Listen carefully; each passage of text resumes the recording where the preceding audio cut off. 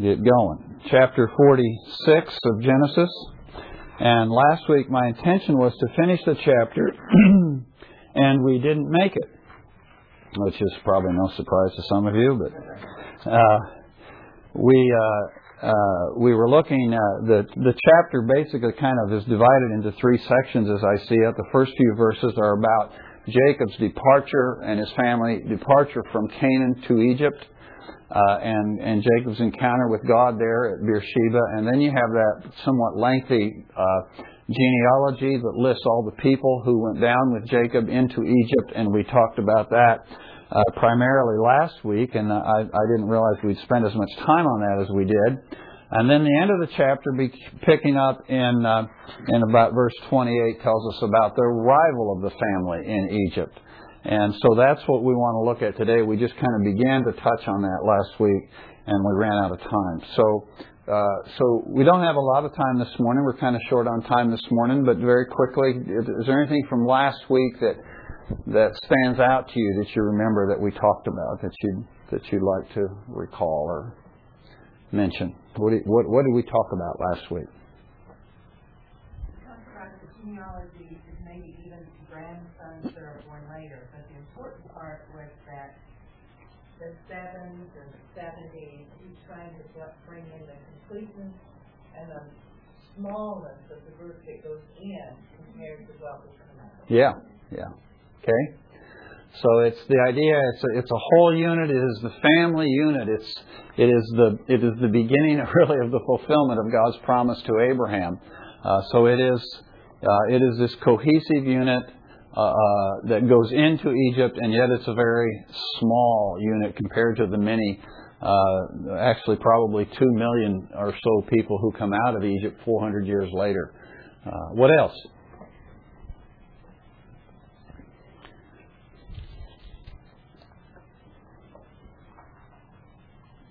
This was actually 2 weeks ago, and I don't know if you followed up on it, but you pointed out how we tend to think so immediate as opposed to this long-term generational viewpoint. Yeah. Did you get to talk more on We didn't. I don't think we talked any more about that. Yeah.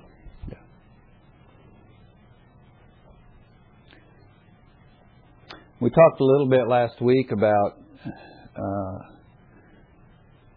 the importance of not despising the days of small things. It was a small group that went down into Egypt, and it's easy to dismiss that.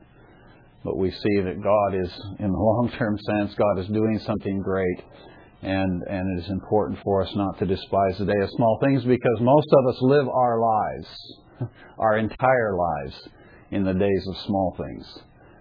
And it's important that we not lose sight of the great things that God is about doing. We talked a little bit too about Judah. We did get into that thing about Judah. Do you remember what we said about Judah? There in verse 28.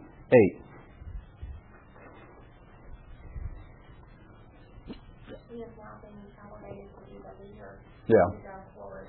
So we have this guy who back in chapter 37 and 38 had just completely lost his way. He's involved in the conspiracy against Joseph. He moves away from the family. He moves in with the Canaanites. He marries a Canaanite woman. He has Canaanite friends, and he's completely lost his way. And now we find him here in chapter 46, and he has become the guide to the family.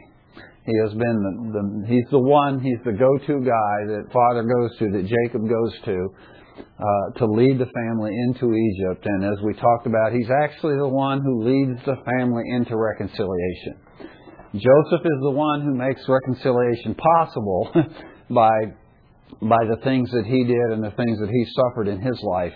He's the one who makes reconciliation possible, but Judah is the one who actually leads the way in the family being reconciled. And so it's a tremendous encouragement to every one of us who has ever lost our way, that it's not necessarily the end. It doesn't have to be the end. And it certainly wasn't the end for Judah, and he has a glorious end, and we'll see it gets even more spectacular as we go on. But, well, let's pick up the story then, and we'll start with verse 28, that verse about Judah in chapter 46, and read down through the end of the chapter. And it's just the reunion of Jacob and Joseph, and then their arrangements with Pharaoh, Joseph beginning to make arrangements for where they're going to live. He says he sent Judah before him to Joseph to point out the way before him to Goshen, and they came into the land of Goshen. Joseph prepared his chariot and went up to Goshen to meet his father Israel. As soon as he appeared before him, he fell on his neck and wept on his neck a long time. Then Israel said to Joseph, "Now let me die, since I have seen your face, that you are still alive." Joseph said to his brothers and to his father's household, "I will go up to Pharaoh and tell Pharaoh, and will say to him, 'My brothers and my father's household, who were in the land of Canaan, have come to me. And the men are shepherds, for they have been keepers of livestock. And they have brought their flocks and their herds and all that they have. When Pharaoh calls you and says, "What is your occupation?" you shall say, "Your servants have been keepers of livestock from our youth even until now, both we and our fathers, that you may live in the land of Goshen, for every shepherd is loathsome to the Egyptians." Well, it's a short passage here, but there's actually quite a bit going on and quite a bit for us to think about. We have Joseph, as soon as he hears that the family is arriving in Goshen, he immediately prepares his chariot and he goes off. It seems most commentators think that there's an implication here in the verse of he's really in a hurry. He's in a hurry to get to see his family, but particularly he's in a hurry to go see his father, whom of course he has not seen in 22 years. And so he goes to meet his father, and it's that touching scene there where he comes, and as soon as he appears before him, he falls on his neck and he weeps. And then his father makes this statement about, "Well, now I can die. I've seen your face and I know that you're still alive." And you kind of wish there was maybe a whole chapter about this reunion, because it has to have been just an amazingly poignant time, a time of great emotion and great relief and great joy and great pleasure on the part of both of these men. But Scripture just gives it very simply for us, just a very simple description of their coming together. And when I think about it, I think, first of all, one of the things that strikes me is we see Joseph here weeping on his father for a considerable period of time. And this is not the first time we've seen Joseph weeping.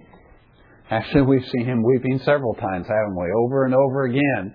It began when he was sold into captivity, into slavery in Egypt and Dothan, and he's crying out. He's pleading with his brothers, and he's weeping and he's pleading. And then as the story begins to unfold of his brothers coming to Egypt to get food and stuff, repeatedly we see Joseph weeping. And the thing that strikes me about that, I'll just mention in passing, the thing that strikes me about that is Joseph has been through all of these difficulties, all of these hardships, all of these mistreatments in the hands of others, sold into slavery, accused of immorality and attempted rape, and thrown into prison and forgotten in prison, and all the things that Joseph has been through that would make a man hard and bitter. But Joseph is a man who can still weep. He's a man whose heart is still tender. What is it? What is it that allows a man to go through the things that Joseph has gone through and not get hard and not get cynical? I read a book. Well, actually, I never even finished the book, and I don't even remember what the book was now. But one chapter in the book sticks out in my mind, and it was titled "The Sin of Cynicism." And we oftentimes think of cynicism as kind of a sophisticated this is the way you want to be a little bit of a cynic. But this guy was pointing out that cynicism is an attitude of arrogance, It's an attitude of pride, and it's a sin. And when we live in the world we live in, it's very easy to get cynical, isn't it? But here is this guy Joseph with everything he's been through, and he's not gotten cynical. But he's still tender, and he's still soft, and he can still weep. And then so he comes and he appears before his father, and he falls on his neck, and he weeps for a long time. And it's kind of interesting. We don't really hear much about Jacob's response. We don't know whether Jacob wept or not. It seems like perhaps he didn't. But Jacob's response is very interesting too, because Jacob says, "Now let me die."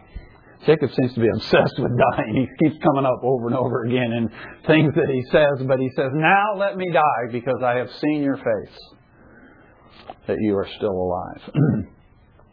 And what strikes me here is now, this is the first picture that we have of Jacob being content. In his whole life, this guy has been struggling and grabbing and grasping and wrestling with God and, trying to get the blessing and all of these things that Jacob has been doing for many, many years. And then all the trouble that he's been through and all the anguish he's been through over the last 22 years. It's a guy, and finally here at this point in his life, 130 years old, and he finally seems content. He says, "Okay, now I'm satisfied." And what's interesting, though, is he's 130 here, but he lives for another 17 years. Now, what's significant about that? What's significant about that number 17? That's how old Joseph was when he was sold into slavery, isn't it? So it's like God just says, "Okay, Jacob, what I'm going to do for you is you had 17 years with your son before he was sold into slavery. Now I'm going to give you another 17 years. And he has another 17 years. And when you think about that, 5 years of that was, of course, the famine. But he gets to see Joseph not only lead Egypt through the remainder of the famine, but he gets to see Joseph as, of course, we don't know what all Joseph did after the famine, but presumably he helps then Egypt recover from the famine and get back on its feet and whatever. And Jacob has the satisfaction of watching his son Joseph over this next 17 years as he leads Egypt through these circumstances. And I just think it's just so much like the Lord, isn't it? God is so good to Jacob here. He's so good to Jacob. And God's been good to Jacob all the way through. He told him at the beginning at Bethel, he said, "I'm going to be with you." And he's been with him all the way. Well, but there's something else going on here in this reunion that the narrator, the Holy Spirit speaking to us through the narration, I think gives us a little signal of something really profound that's going on here in this reunion. And it's by the choice of the words that he uses in these two verses as he describes this reunion. And the key word is the word he says, "He appeared before him." That's kind of an interesting way to express their reunion, isn't it? When he says Joseph appeared before him, And it's not necessarily the word I would choose to use if I talked about two people meeting or two people coming together. But he says Joseph appeared before him. And what's particularly interesting is that in the Hebrew language, that word that's translated here, appeared, in Genesis and early Exodus is used several times. But this is the only time that it's used that it is not used in reference to a theophany. In other words, every other time that the word appeared is used, it's in reference to God appearing to man. God appearing to Jacob, or God appearing to Isaac, or God appearing to Moses in the burning bush. And this is the exception to the rule. This is the only time that that this word is used in which it's not referring explicitly to a theophany. Okay? But what's also interesting is that he uses in these two verses, he uses a couple other words that, although they are used in various other ways throughout the text, are used in reference to theophanies, and one of them is in verse 29, where he says Joseph went up to Goshen, and that phrase "went up" is used in a couple of the theophanies to refer to God going up after the theophany. God goes up, or went up into heaven, or whatever, returned into heaven, and so that phrase is also used in reference to theophanies. And then in the next verse, when Jacob says, "I have seen your face," that's also a phrase that's used in several of the theophanies. This idea of having seen the face of God, or being in the presence of and seeing the face of God. And so it seems like that in choosing to use these particular terms, the Holy Spirit is trying to communicate to us here that there's something even greater going on here than just the reunion of this father and this son. Now we have these two guys coming together, and in one sense, although they're father and son and they dearly love one another, you couldn't have two more opposite kinds of people, could you? You've got Jacob, whose life is a life of mistakes. His biography is a story of mistakes, and making bad judgments and bad decisions and conflict and struggle and all that sort of thing. And then you have Joseph. And Joseph is a guy who just seemed to do it right every time. You know, every time he's confronted with an option or a choice, he seems to make the right decision. And it doesn't mean that his life isn't full of conflict and difficulty, but he's a guy who seems to have his life together, and he knows what's right to do, and he does what's right regardless of the cost. And so in one sense, you have these two guys coming together, father and son, being reunited here, and you couldn't have two people who are too different. But there's one thing they have in common. The one thing these two guys have in common is that both men walk in the presence of God.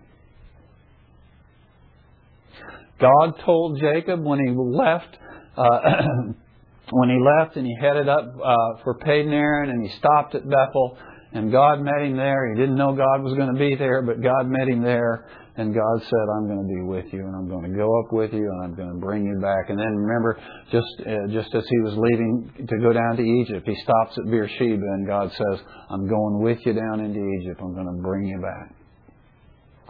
So here we have Jacob is a man who just, wherever he goes, God is present with him.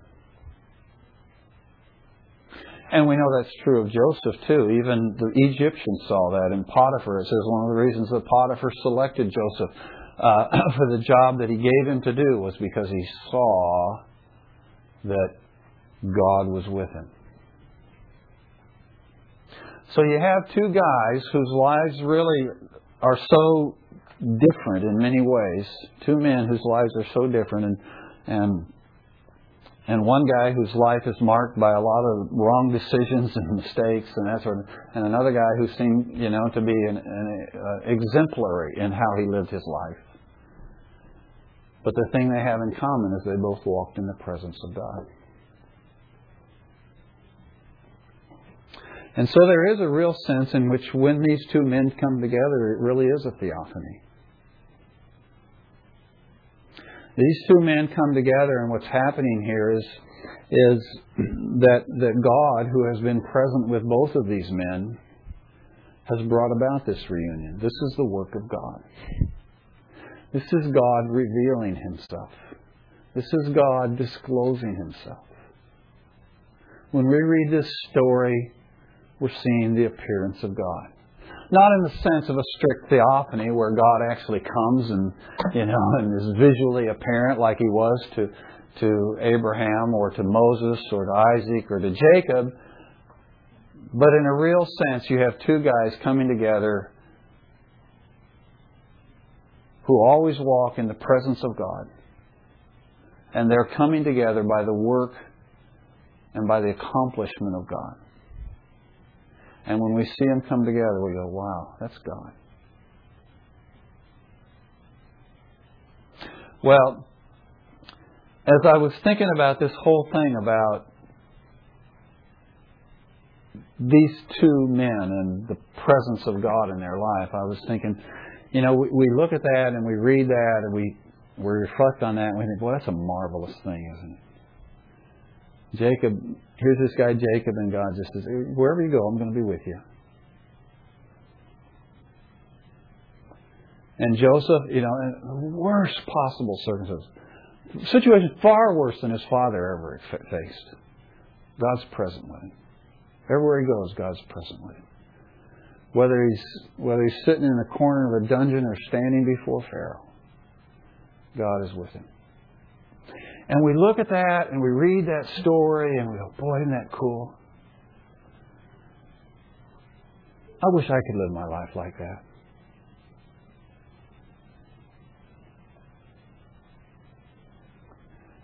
And then we go, what have I forgotten? Have I forgotten what Jesus said to His disciples in John chapter 14? When He said, I'm going to go away so that I can send the Comforter, so that He can be with you forever. And how much of our time, how much in our lives do we spend our lives, living our lives, thinking about God like He's over there on the couch, operating everything by remote control? He's not. Jesus said He would send the Comforter, He would send the Spirit, and He would be with us. In Romans chapter 8, when Paul is writing about this same Spirit, he refers to Him within 2 verses. He refers to Him as the Spirit of God, the Spirit of Christ, and Christ.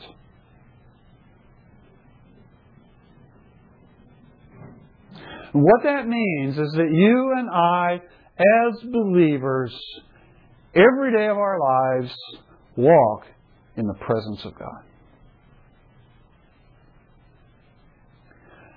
And what is so embarrassing and so humiliating is to recognize and realize how much of my day I live my day thinking God is over there somewhere or up there somewhere. And what would it do? How would my life be transformed? How would my life be transformed in my relationships with people on a day-to-day basis if I could just remember that God is present with me? He's right here. He's not over there somewhere. He's not out there somewhere. But He is present with me. And the promise of His presence. Remember when Jesus was getting ready to leave and He was on the mountain and He was getting ready to ascend into heaven, and He spoke to His disciples and He gave them the Great Commission there in Matthew 28. Remember what was the promise He gave them? I will be with you always. What? Even what? To the end of the age. Okay. Now He's speaking to the disciples to whom He has just given the commission to go to Jerusalem and Judea and Samaria and to the remotest parts of the earth. And then He says, I'm going to be with you to the end of the age. So what we realize is that the promise of God's presence is a promise that's both a spatial promise and a time promise. It's a promise that says, no matter where we go, God will be with us. And no matter how long it takes, God will be with us. There's no place I can go geographically where I can be away from the presence of God. And there's no time limit on God's promise of presence with me and with you. He's not going to be present with you for the next 5 years or so and then you're on your own. But it's a promise to the end of the age.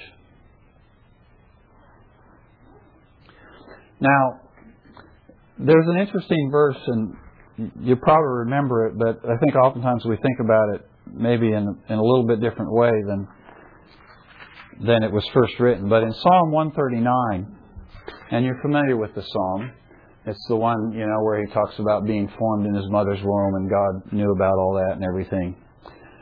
But in verse 7, the psalmist says something interesting. He says, "Where can I go from your spirit? Or where can I flee from your presence? If I ascend to heaven, you are there. If I make my bed in Sheol, behold, you are there. If I take the wings of the dawn, if I dwell in the remotest part of the sea, even there your hand will lead me, and your right hand will lay hold of me. If I say, surely the darkness will overwhelm me, and the light around me will be night. Even the darkness is not dark to you, and the night is as bright as the day. Darkness and light are alike to you." Now we read that psalm, and oftentimes that psalm is very comforting. But you notice what he says? Where can I flee from your presence? This is the psalmist when he's not doing well with God.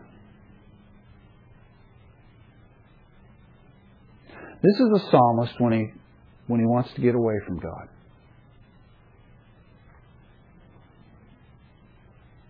And so he's trying to figure out, where can I flee from the presence of God?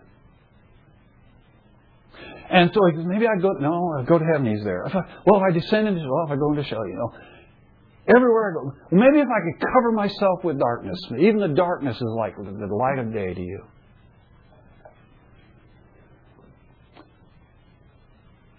Even in his hours and days of wanting to flee from the presence of God, he cannot do so.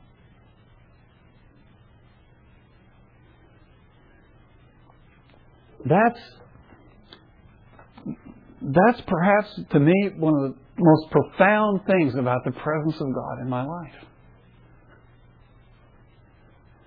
That even in my darkest hours spiritually, when I really am fed up with God, and I'm fed up with what God is doing in my life, and I'm fed up with how He's not answering my prayers, and He's not doing the things I want Him to do, and I just as soon He leave me alone. He will not leave me alone.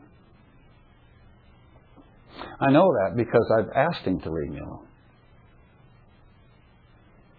I've told God, I said, God, I can't handle this. This is more than I can handle, and if this is your training program on my life, I'm not interested. And I've told Him that. But I cannot flee from His presence.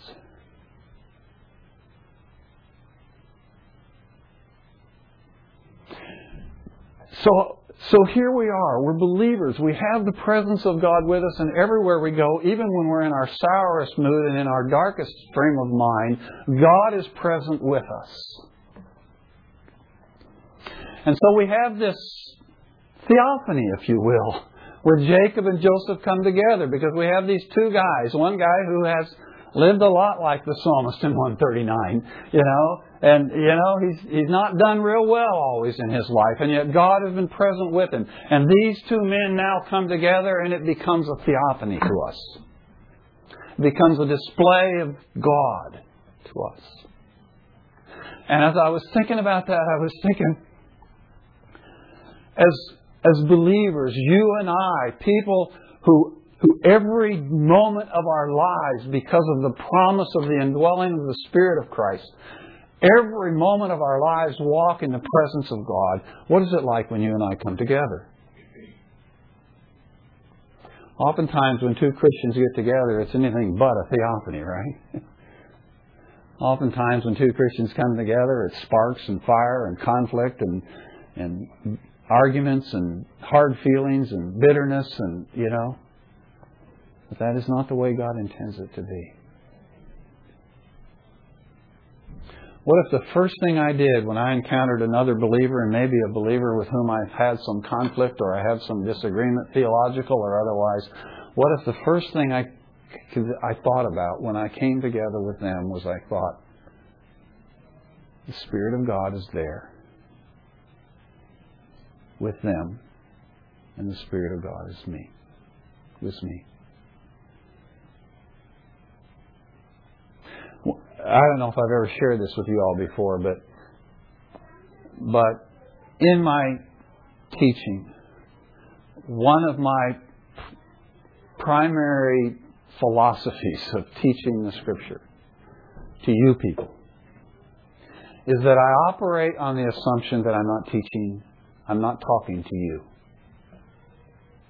I operate on the assumption that I'm talking to the Spirit of God in you. That's my philosophy. Because if I'm just talking to you, no telling what's going to happen. But if by the grace of God I am able to say something of what God is saying, and if I'm able to say that to the Spirit that's in you, then I know something good will come of that. So I try to look past just you people. And I try to look at the Spirit of God in you. And I try to do that consistently, Sunday after Sunday. Unfortunately, I don't always do that when I'm around other people, other believers. But what if every time I was around another believer, I looked at them as somebody with whom God was present, and I treated them like that, and I talked to them like that? Would it not be like a theophany? Isn't that exactly what Jesus said? He says, they will know you are my disciples if you what? Love one another. Jesus says, you people come together and you love one another, and it's going to be obvious. God is going to reveal Himself. Well, so we have this little theophany, if you will, between Joseph and Jacob. And then Joseph goes into his description of what they are to do when they appear before Pharaoh. And next week we'll actually get into that interaction that they have with Pharaoh. But I just briefly want to point out to you, when Joseph gives instructions to his family, when he says what he's going to tell Pharaoh, and he gives instructions to what they're to tell Pharaoh, what does he tell them? What are you to tell Pharaoh?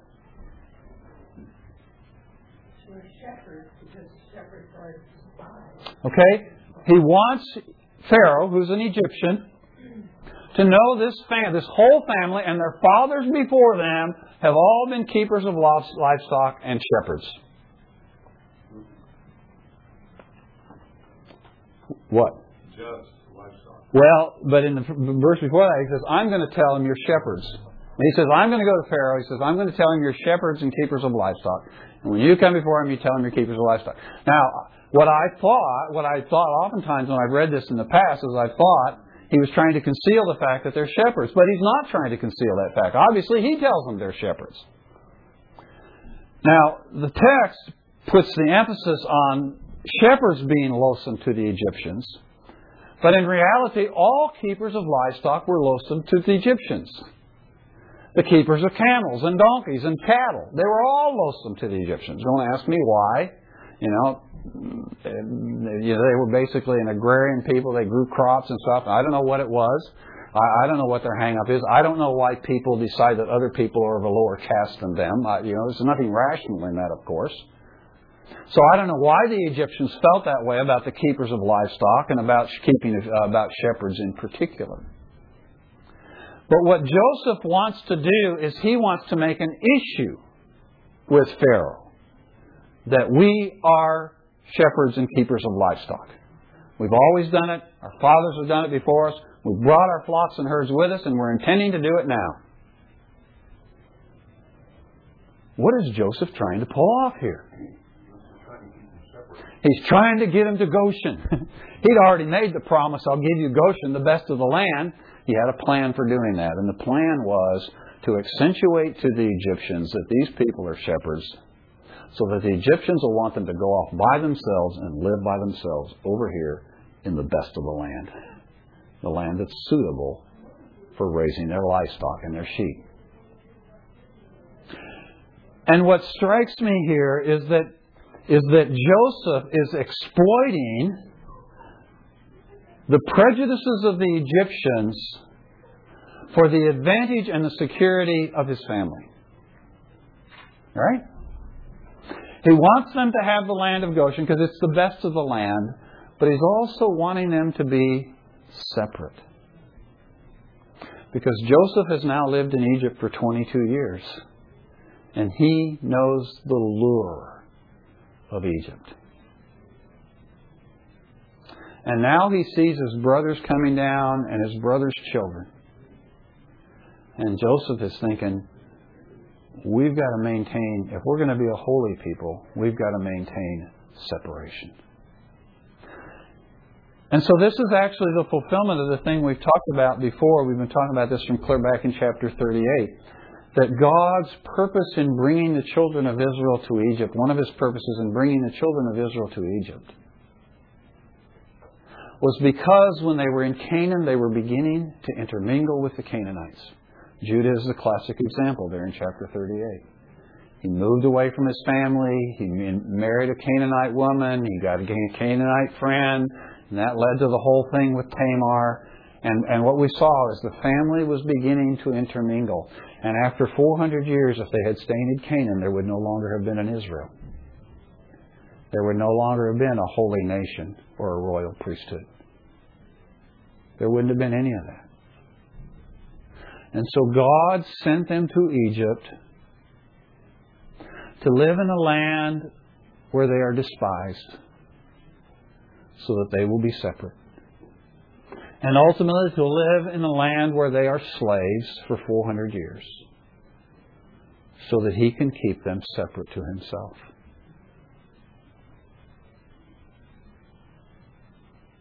How jealous is our God of our love and our affection, that He would send us into slavery for 400 years in order that we might just be true to Him.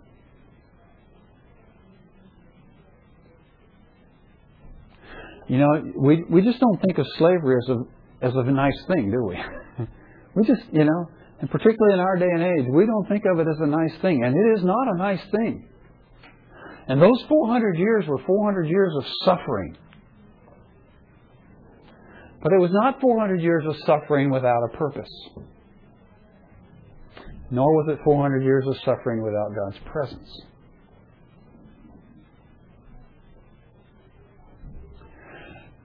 But as I was thinking about that, I was thinking, does not God allow us as individuals, each one of us, to go through very hard circumstances, sometimes for years upon years upon years upon years, in spite of our repeated cries to Him to change our circumstances? There have been times when I told God, I can't take another day of this. And I'm sure every one of you have prayed the same prayer at some time in reference to something. And we cannot understand why God does not answer our prayers. Why doesn't He change this circumstance? Is He mad at me? Is He punishing me for something?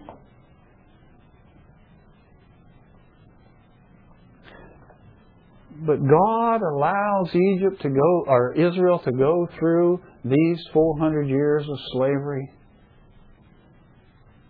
because He wants to keep them separate, so that He can effect His plan of redemption for the whole world through this nation which He is creating, a holy nation and a royal priesthood. And then I realize that some of the things that God has allowed in my life, and some of the things that God has allowed in your life, that have gone on and on and on and on and on,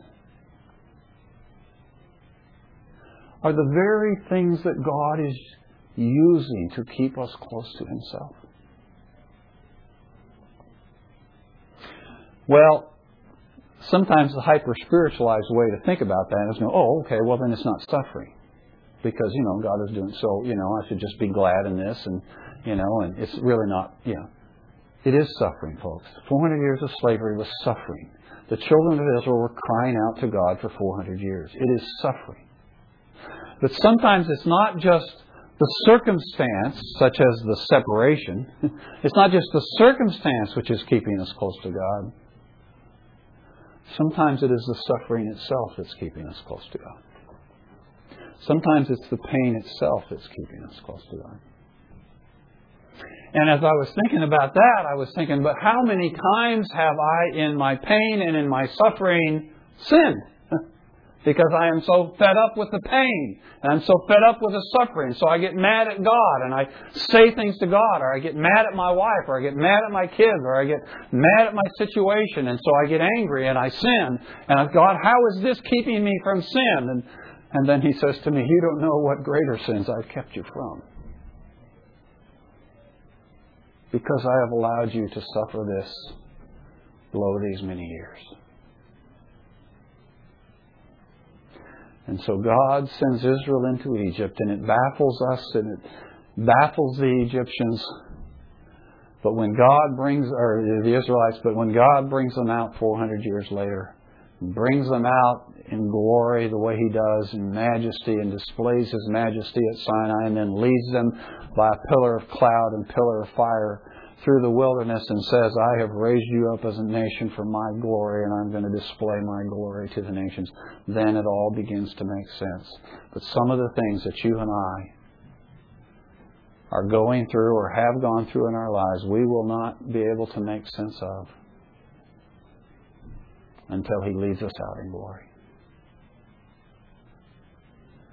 So in that time, until that time, we just need to walk by faith. We need to be faithful to Him. And we need to say, Lord, whatever you're doing, and whatever you're not doing, just keep me close to you. Okay, well, next week we'll go on and see their encounter with Pharaoh.